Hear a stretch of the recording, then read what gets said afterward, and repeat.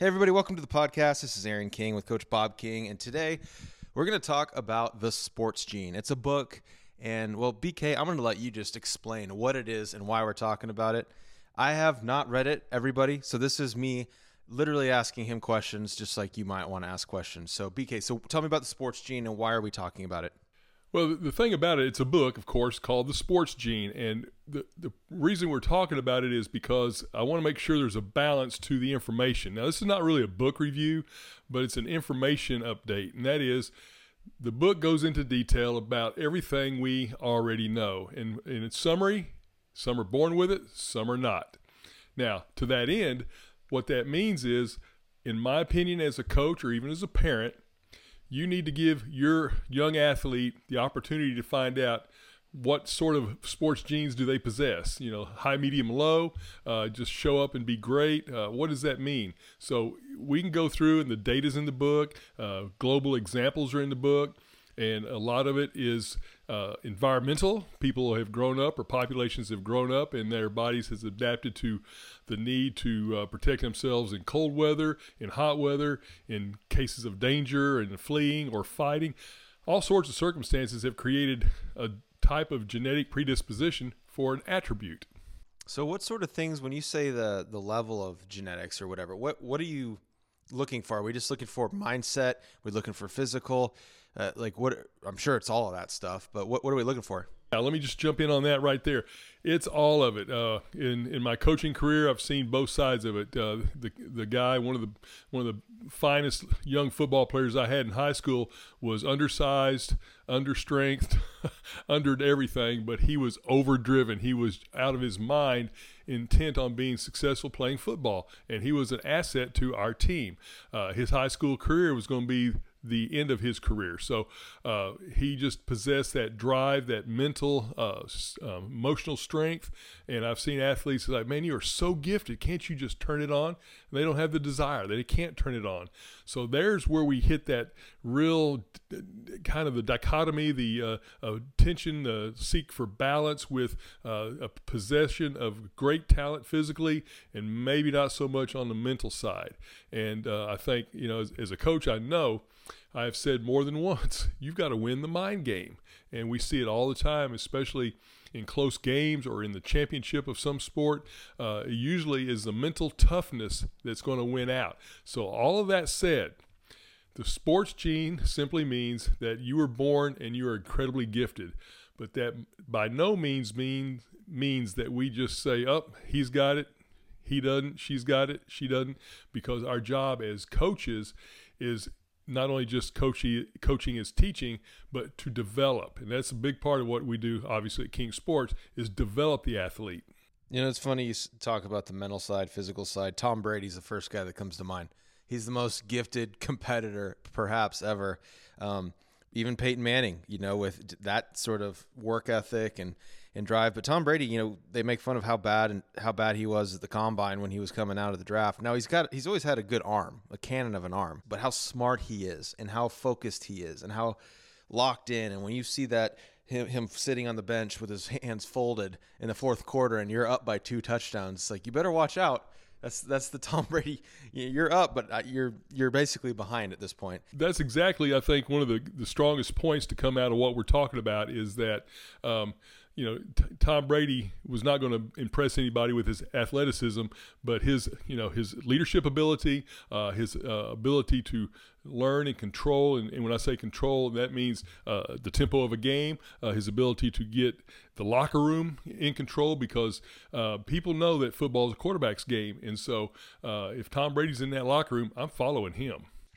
So when we say that you either have it or you don't, how much in this book, I don't know how much it touched on it, but we'll start splitting hairs here. What's the compensation that you can make with work ethic and training and programming if you don't have the gift? So some people just don't have it. It's like, no, sorry, dude. You do not have it. I apologize.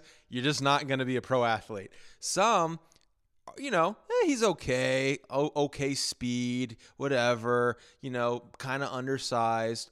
But they can compensate with the mindset and the work ethic. And that's huge because I talk about it with athletes all the time about having a sports IQ, and that doesn't have anything to do with knowing batting average of any of their favorite baseball players or any stats of their soccer players, number of goals, assists, et cetera, et cetera. That's not sports IQ. Sports IQ is knowing a game and how the game ebbs and flows, and there's a difference between practice speed and game speed, and we all coaches know that, but at game speed, the really high IQ, sports IQ athletes, they just see things as they unfold. They read and react. We call it in football.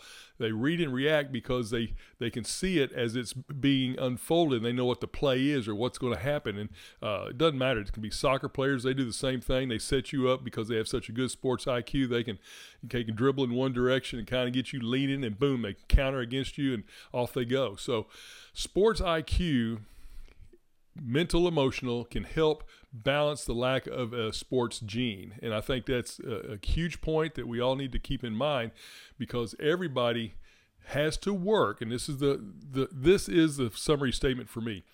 Everybody has to work to reach and tap their genetic potential, because it doesn't come out in a card when you're born saying, here's your genetic potential. And in the book, I think the summary statement that I read by the author was that he was quoting a guy at a university who just said, well, I know we've got all the science and we can break genes down into different strands and so forth, but we could also do the same thing with a stopwatch. And so I think, well, yeah, you're right. And so you light up and run them, and you can go, wow, that guy's got it. And so and it goes across the board. Now, I always use my references guys in football, but we've seen it with the female athletes who, when it comes to, especially with volleyball and tennis and soccer, where the athleticism is very, very strong. It's not only the athleticism, and it's also picking the right sport and right position. I was always fast for size, but there's guys way faster, and I was not that tall. But skill stuff I had a knack for. And so you start gravitating towards the things where you're like, okay, hold on. I have an edge here because I'm pretty detail-oriented, and I'm talking about anyone.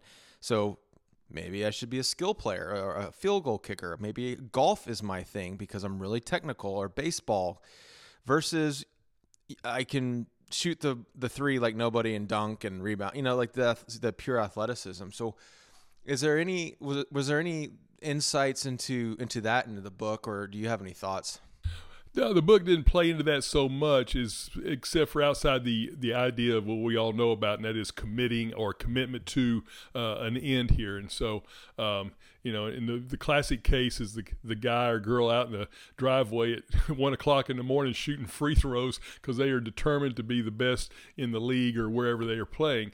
And that kind of commitment can help pull that along. And I think one of the things that really matters the most, and I don't know if you want to just call it mental or emotional or a combination, psychological, is that, and I'll use myself as an example, even though I was involved in sports at various levels, you would not, well, one time, I take that back, one time you saw me at a golf tournament, a charity golf tournament, and I was there to say hello and maybe grab something to eat, but to get me on a golf course happened one time. And I think it lasted 3 holes because I don't have time for this. And that's a personality flaw, I guess. I mean, I train golfers, I train PGA guys, and of course they love the sport. And I'm certain sports I'm just not mentally able to sink myself into now or growing up. And I think that's a big part of it. And so if a person has a certain talent, it's very difficult sometimes to push them in that direction or lead them in that direction if they don't want to. They have to have self-discovery, and I think that's the tricky unknown when young athletes are trying to pick where they want to go. To that end, I like to always say that in the lower levels, say 5th grade and below, it's important to let the kids play. And what I mean by that literally is just play. You go out and maybe you're on a team, that's fine, but you're simply playing the sport. You're not worried about winning the championship. You're not worried about the all whatever team. You're just wanting them to play. And when you get to middle school, it becomes extremely structured because now you have typically a school setting with coaches that are that's their job, and you still have the ability to play because everybody that comes out for the team is typically on the team. Get to high school, the game changes, and now we start separating. You don't get to play just because you're on the team, or you may not make the team. So we have a structure built in to help identify where athletes should go to play what they're talented or gifted with. It's funny because I can't golf because I would be addicted to it. So it's the other reason why I can't golf, because I would just be out there obsessing about that stupid swing. Yeah. All right. Well, you touched on something there that I think that it's some folks get it, some don't. It gets brought up. Some folks are exposed to sports versus, the parent that might not have played sports and are newer to like some of these concepts, but playing multiple sports as a youth developing. I know of some folks who, their son might be pretty good at baseball and they're 7 years old, and it's like, well, they might be pretty good and they might love it.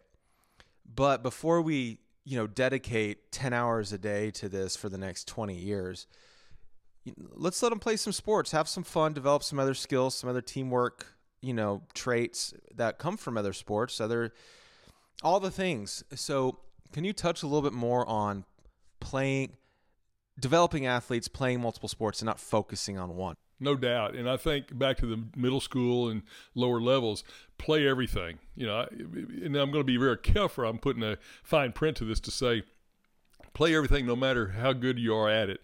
Not to the detriment of the kid to where it's like they're so bad they're embarrassed and whatnot. But if you have enough aptitude to be able to, function in a sport, competently, play as many things as you can.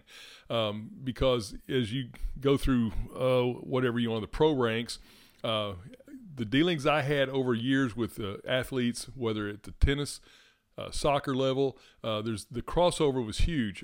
We were, for example, doing a pre-draft workup for the Mavericks, and had a player from Connecticut, and he was a 400-meter runner in track, and he was good. We tested him, did the things on the court, and I was looking into his background. It's like, dude, you were a 400-meter guy in high school. I want you. I hope the coaches do too. And he was on our board, and we wanted him, and so did a bunch of other teams, so he wasn't there when we got to him.